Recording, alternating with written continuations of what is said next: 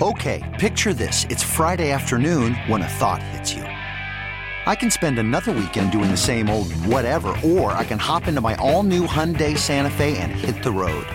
With available H-Track all-wheel drive and 3-row seating, my whole family can head deep into the wild. Conquer the weekend in the all-new Hyundai Santa Fe. Visit HyundaiUSA.com or call 562-314-4603 for more details. Hyundai, there's joy in every journey. T-Mobile has invested billions to light up America's largest 5G network, from big cities to small towns, including right here in yours. And great coverage is just the beginning. Right now, families and small businesses can save up to 20% versus AT&T and Verizon when they switch. Visit your local T-Mobile store today.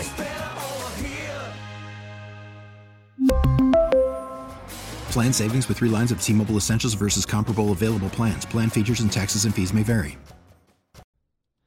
How's it going, everyone? Welcome to a brand new episode of the Phillies Today podcast. I, of course, am your host, Dan Wilson, coming to you on this Wednesday, February 19th, 2023, following a day where the Phillies, they split a doubleheader. They go to Chicago, bad weather out in Chicago on Monday. They play a true single-admission doubleheader. You don't see those too often anymore, but a single-admission doubleheader started around 4 o'clock Eastern, played right through. And by the way, with these games going as fast as they are these days with the pitch clock, it was over still before 10 o'clock. They had a nice, solid half-hour plus break in between games, and this was over less than a 6-hour day of baseball, and they got 18 innings out there at Guaranteed Rate Field in Chicago. Not the field in Chicago that the Phillies have tons of memories playing at. This will probably at the end of the season be a relatively forgettable series, 2 games on one day, followed by a day game later on today. So a bit weird in terms of how it's structured that way. But I do want to get into this because, again, 18 innings of baseball. Phillies win the first game 7-4, lose the second game by a score of 3-0. And I want to give you my top 5 takeaways from this doubleheader because there was a lot of baseball. And again, the Phillies won one, they lost one. They go both the Phillies and White Sox actually took a 6-10 record to a 7-11 record. And this is two teams with the 2 worst bullpens in baseball in terms of ERA. These are 2 teams who came in with very different expectations to begin the season, but same records coming into Tuesday. They end with the same records, and now they'll have a rubber match on Wednesday. But my top 5 takeaways from the split doubleheader against the White Sox. Number 1, I'm going to start with the Game 1 starting pitcher, and that is Zach Wheeler, the quote-unquote ace of the staff. We sit here, and we love to have the debate about whether or not Aaron Nola is an ace. And there are people who are like, oh, he is an ace, and people who's not an ace, or he's a 1B, or whatever you want to call him. People love to get concerned about Aaron Nola. And I'm willing to admit I'm concerned about Aaron Nola. The guy breaks down late in games, 5th, 6th inning consistently, and he's shown it again this season. You never really know what you're going to get from him. You know you're going to get a pretty solid start to begin with, but what are you going to get from him later in the game? That's often a wild card. You know who's been arguably more of a wild card, and I would say more of a concern this season than even Aaron Nola? How about the guy who undisputably was an ace for the Phillies last season, and everyone is so comfortable saying is the ace of the staff, Zach Wheeler. Zach Wheeler got through 5 innings today. 5 innings yesterday, I should say. Got through 5 innings. He allowed 4 runs after allowing a 4-run third inning.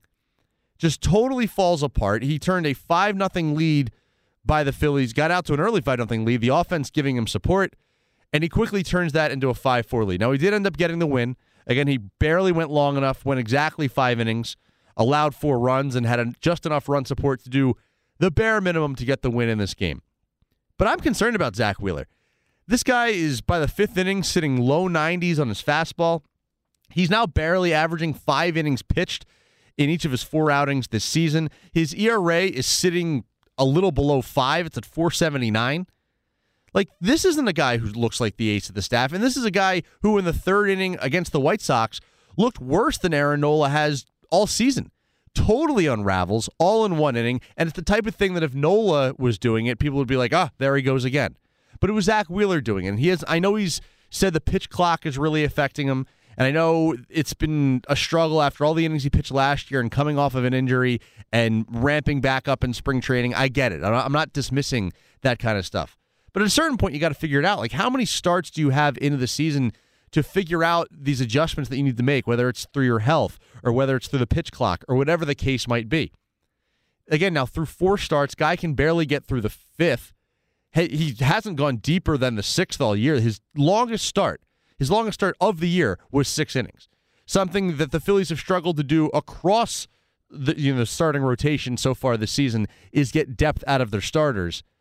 You'd like to think that you could count on Zach Wheeler for this. One of my absolute major keys, maybe the biggest key I had entering this doubleheader, was they need depth out of Zach Wheeler. And it wasn't even the depth. They got depth out of one of their starters in this doubleheader. It was not Zach Wheeler. We'll get to the other guy who started in Game 2, who actually was able to go deeper than Wheeler, was in a losing effort, but ended up pitching better than Zach Wheeler did. So number one concern coming out of this, or number one takeaway, is I'm concerned about Zach Wheeler more than any other starting pitcher on this staff. That's the guy you're supposed to be able to rely on. That guy is supposed to be unequivocally your ace. Everyone's supposed to agree this is the guy that once every 5 times you go out there and you feel great about your chance to win.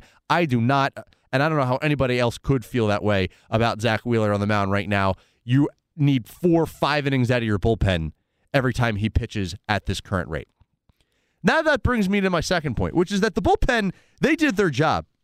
Welcome to opening day. This was opening day for the bullpen out there in Chicago. It took a couple weeks. The bullpen, as I mentioned, the second worst bullpen ERA in all of Major League Baseball this season.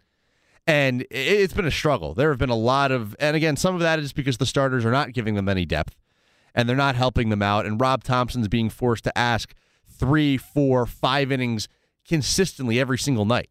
When your bullpen every single game is being asked to get anywhere between 9 and 15 outs, it's going to, tax your bullpen. But we're not even into the dog days of July and August, as they say. We're still in the middle of April, and this bullpen's already looking taxed and already looking like it's struggling, even when guys have off days preceding it.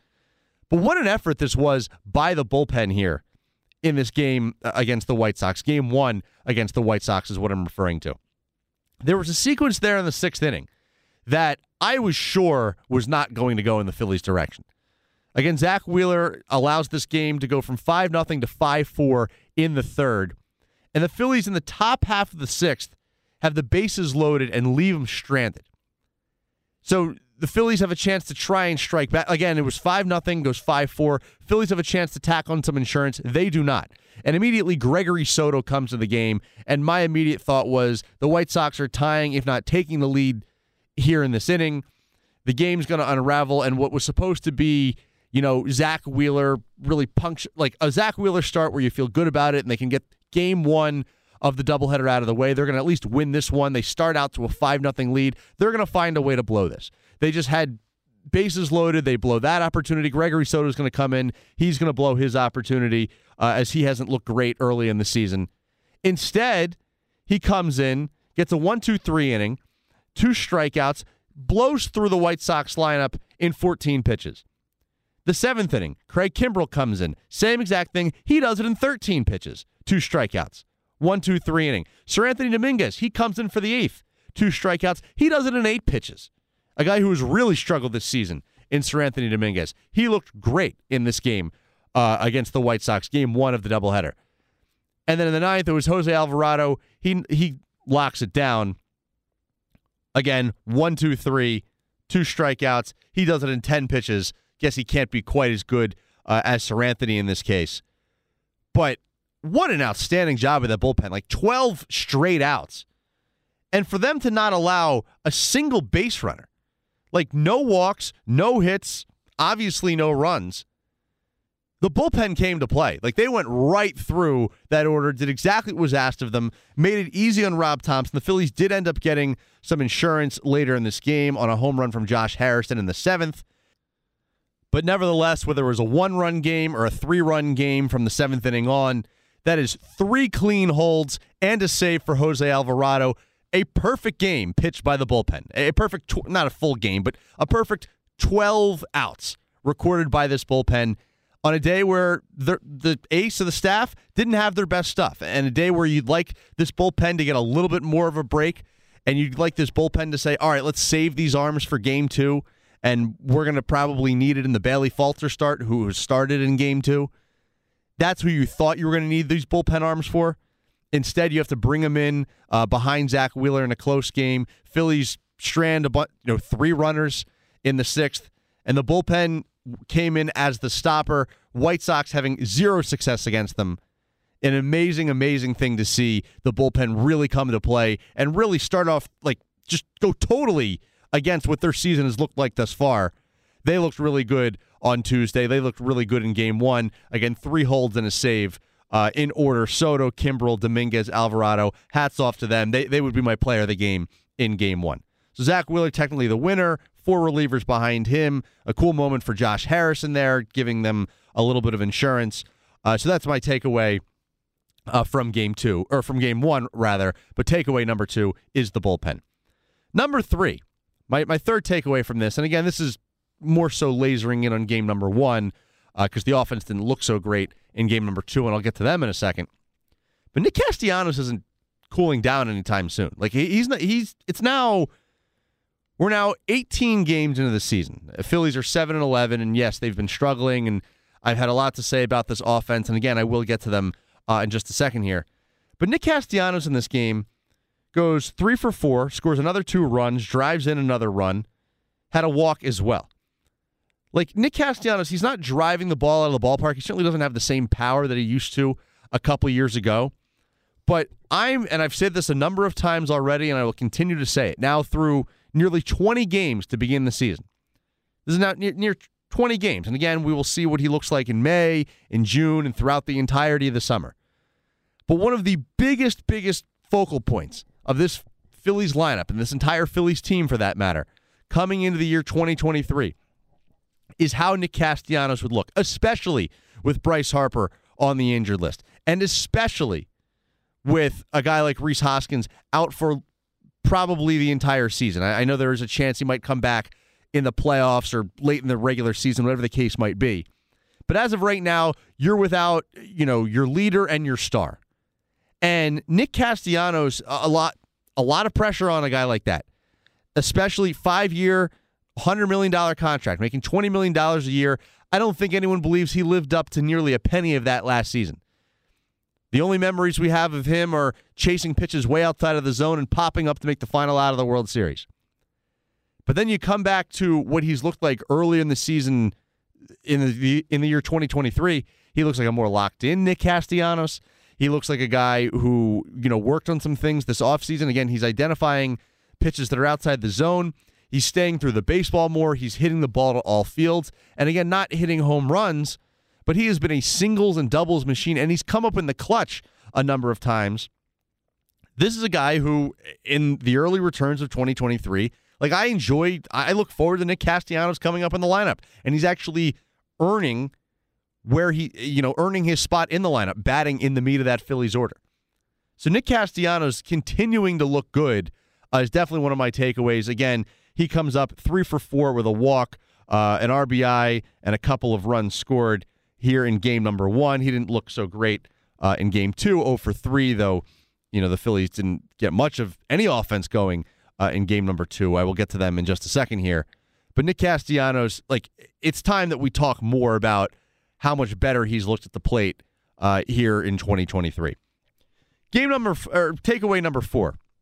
And this pertains, now we're shifting to a little bit more of Game 2, because the offense absolutely came to play in Game number 1, is this offense as a whole, as a unit in general, no one specific, because there have been a lot of high points on this offense, whether it's Castellanos, as I just illustrated there. The Phillies offense as a whole is among the leaders in the league. I said this on yesterday's podcast about how, they have the top batting average in the league, and they're top 5 in on base and slugging, and they're above average in just about every offensive category.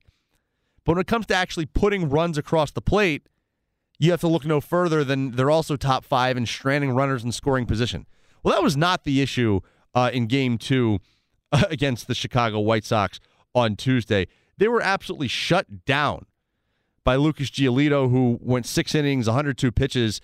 Then they turned it over to their bullpen, and it wasn't until the 8th inning when Brandon Marsh actually broke it up. He broke up the no-hitter with a double in the 8th. But that was the Phillies' lone hit in this game. So that does officially mean the Bryson Stott hitting streak to begin the season, again, the longest hitting streak in Phillies history to begin the season. He officially passed everyone's favorite Puddinhead Jones in Game 1 of the doubleheader. He got a hit.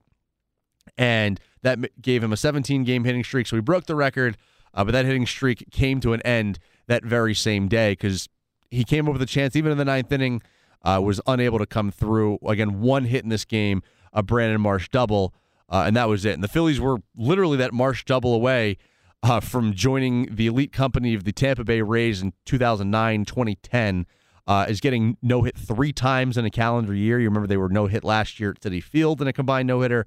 They, of course, had a combined no-hitter against the Astros in Game 4 of the World Series at Citizens Bank Park last season, and then almost no-hit again here in April. Not quite 365 days removed from that no-hitter up at Citi Field at the end of last April. So Brandon Marsh was the only difference between the Phillies being more so infamous than joining the record books or any history that you want to be a part of. But the offense just has been a little too inconsistent for my liking and too inconsistent to be taken seriously here early in the season. I understand it's a doubleheader, and I understand winning after you already have the one win under your belt, and you would have expected to win the Wheeler start more so than the Falter start, though not necessarily the way that you drew it up. Wheeler only gave you 5 innings. You turned it over your bullpen. That was the game in which the offense showed up. There are way too many games where the run output for the Phillies this season, whether it's as a result of just being totally shut down and the offense going completely asleep as it did in Game 2 against the White Sox, or where they're putting up double-digit hits. I mean, I can't tell you how many times this season the Phillies have 9, 10, 11, even 12 team hits, but the run total just is not good enough to win the game, or not good enough to put their pitcher in a position to go out there and win the game because they're leaving so many runners stranded on. So this offense needs to find its groove more consistently, not getting shut down. I mean, sometimes you just tip your cap to the other pitcher, and this certainly seems like a fluke, what happened in Game 2 against the White Sox, because, again, this hasn't really been the MO for the Phillies so far this season, getting one hit or being in the threat of a no-hitter. But pushing more runs across the plate has been. So this offense needs to, despite what all the numbers might say in terms of batting average, on base percentage, slugging percentage, things of that nature, at the end of the day, it's about putting runs across the plate. That has not been consistent enough. So that showed itself in game number 2. That's my 4th takeaway. And my 5th and final takeaway here in the opening segment is that Bailey Falter, despite allowing 3 runs on a Jake Berger home run, a 3-run home run in the bottom of the first inning, he looked pretty good. Like, he gave the Phillies some much-needed length that Zach Wheeler was unable to give them. The bullpen clearly needed a rest. As I mentioned, Soto, Dominguez, Kimbrel, and Alvarado all go in Game 1, so you figure they're on the shelf for Game 2. You do have that extra, call-up, that extra 27th man in a doubleheader. But they needed some length out of one of their starters today. They didn't get it out of Wheeler, the guy you would have expected it from. And Falter picked up the slack. Like, he went 7 innings. Again, he allowed 3 runs. They all came in a first-inning home run. It was disappointing, and that is part of it. You don't get excused for that. But he gave them a really, really solid outing after that. And one thing that it kind of got me to look into, and I find interesting, so Bailey Falter's had 4 starts this season. And all but one of them has he allowed at least one first-inning run. And the only one in which he didn't was his first start of the year against the Texas Rangers, and he allowed a home run to lead off the bottom of the second inning. The very first hitter of the bottom of the second inning was a home run. So he's clearly very susceptible to allowing runs in the early going of 2023, early in starts. Would be interested to see whether Rob Thompson would ever consider using an opener for someone in a case like Falter, because as I mentioned, clearly this is something he struggles with, and then he tends to settle in. I don't know if it would necessarily have the effect of, like, is it because he's facing the top of the order the first time through? That's got to be part of it, but also certain pitchers just need to settle in. I'm not, again, defending any pitchers who need to allow 3 runs before they settle in every time, if that makes sense. But the point is this was, I thought, by far the best start of Bailey. Maybe not by far, because he had a game against the Reds in which he went 5 innings and allowed just 1 run. But in terms of beyond that first inning, this was a much-needed start they needed out of Falter. And it should not go unnoticed, despite the fact that the Phillies lost the game. Like, if the Phillies offense showed up at all and was able to put up 5 runs in that game, we'd all be praising Bailey Falter for how he pitched. So I guess my 5th and final takeaway, Bailey Falter was not lights out. He did still allow that 3-run home run in the first inning, and this has been a trend with him allowing runs very early in games and then settling in. But I thought that was a positive sign for Bailey Falter, whose ERA did go down in this game, and he gave them some length, and it was the first start the Phillies have had all season where the guy got through the 7th inning. So that start now belongs to Bailey Falter. No starter, I had mentioned it earlier also on the podcast this week, that no starter had gotten through 6 innings for the Phillies all year. Bailey Falter now breaks through that. He gives them some much-needed length. He goes 7 innings. Of course, the Phillies lost on the road here, so they didn't need to pitch the 9th. But Luis Ortiz pitched the 8th inning in this case. So that is how the Phillies got through the second game, and they lose that one by a score of 3-0. On the other side, I will preview Game 3, the rubber match between the Phillies and White Sox here at Guaranteed Rate Field in Chicago. Again, another day game out there in Chicago. 2 day games in Chicago, and we're not talking about games at Wrigley. So a little bit of a weird series with the weather and how everything shaked out, but I think a lot to be taken away, or a lot of takeaways, I should say, from this doubleheader, and I'm sure we will have not another doubleheader, but a lot of takeaways following this White Sox game, this third and final White Sox game before the Phillies return home to take on the Colorado Rockies. So I will preview the pitching matchup, and we'll discuss the angles on that. On the other side, you are listening to the Phillies Today podcast.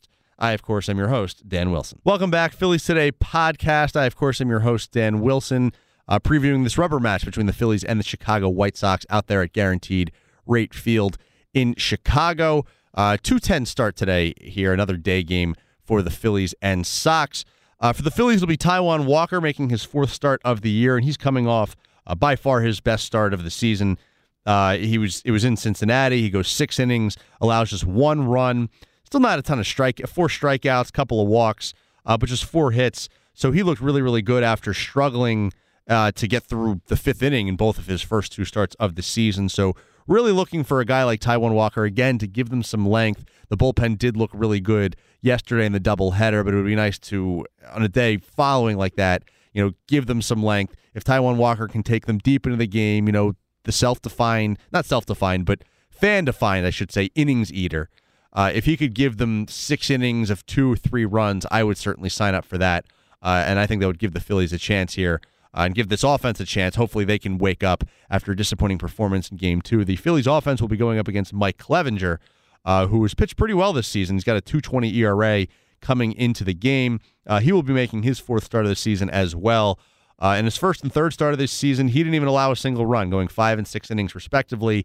Had a start there in between in Pittsburgh that didn't go so great, where he allowed 4 runs. But Mike Clevinger looking good here early in the season. Certainly a challenge for this Phillies offense, but you hope that they are up to it after getting, again, just 1 hit against Lucas Giolito and the White Sox bullpen, I should say, in Game 2 of the doubleheader, following a good performance, a 7-run performance in Game 1. So the Phillies and White Sox rubber match. Phillies could definitely use it. Cut that deficit. They are below 500, 7-11, 8-11 sounds a lot better than 7-12. And then you come home against the Rockies, and maybe they can get it going once again at home and get this season back on track before the end of April. That's going to do it for today's episode of the Phillies Today podcast. If you're not already, make sure you are subscribed. Make sure you're tuning in each and every day. Myself, Francisco Rojas, Tucker Bagley have you with episodes every day, Monday through Friday. Until next time, go Phils. We really need new phones. T-Mobile will cover the cost of 4 amazing new iPhone 15s, and each line is only $25 a month. New iPhone 15s? It's better over here. Only at T-Mobile, get 4 iPhone 15s on us and 4 lines for $25 per line per month with eligible trade-in when you switch. Minimum of 4 lines for $25 per line per month with autopay discount using debit or bank account. $5 more per line without autopay, plus taxes and fees. Phone fee at 24 monthly bill credits for well-qualified customers. Contact us before canceling account to continue bill credits or credit stop and balance on required finance agreement due. $35 per line connection charge applies. See T-Mobile.com. Okay, picture this. It's Friday afternoon when a thought hits you. I can waste another weekend doing the same old whatever, or I can conquer it. I can hop into my all-new Hyundai Santa Fe and hit the road. Any road. The steeper, the better. Because my all-new Santa Fe is available with H-Track all-wheel drive, so I can hit the trail without a worry in the world. Heck, with 3 rows and best-in-class rear cargo space, I can pack the whole family in with all our gear.